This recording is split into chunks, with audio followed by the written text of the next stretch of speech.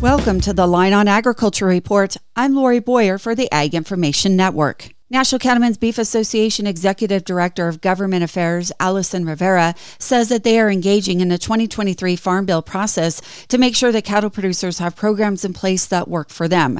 Rivera says that NCBA wants to ensure that the 2023 Farm Bill include dollars for foreign animal disease preparedness, the vaccine bank that houses a foot and mouth disease vaccine, and she says they will be monitoring voluntary conservation programs along with others.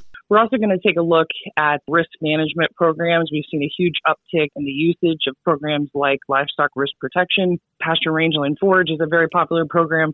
So we're going to make sure, again, that those programs are working for our members and our producers, and that, that there's sufficient funding there as well for those programs. And then disaster programs is another huge area.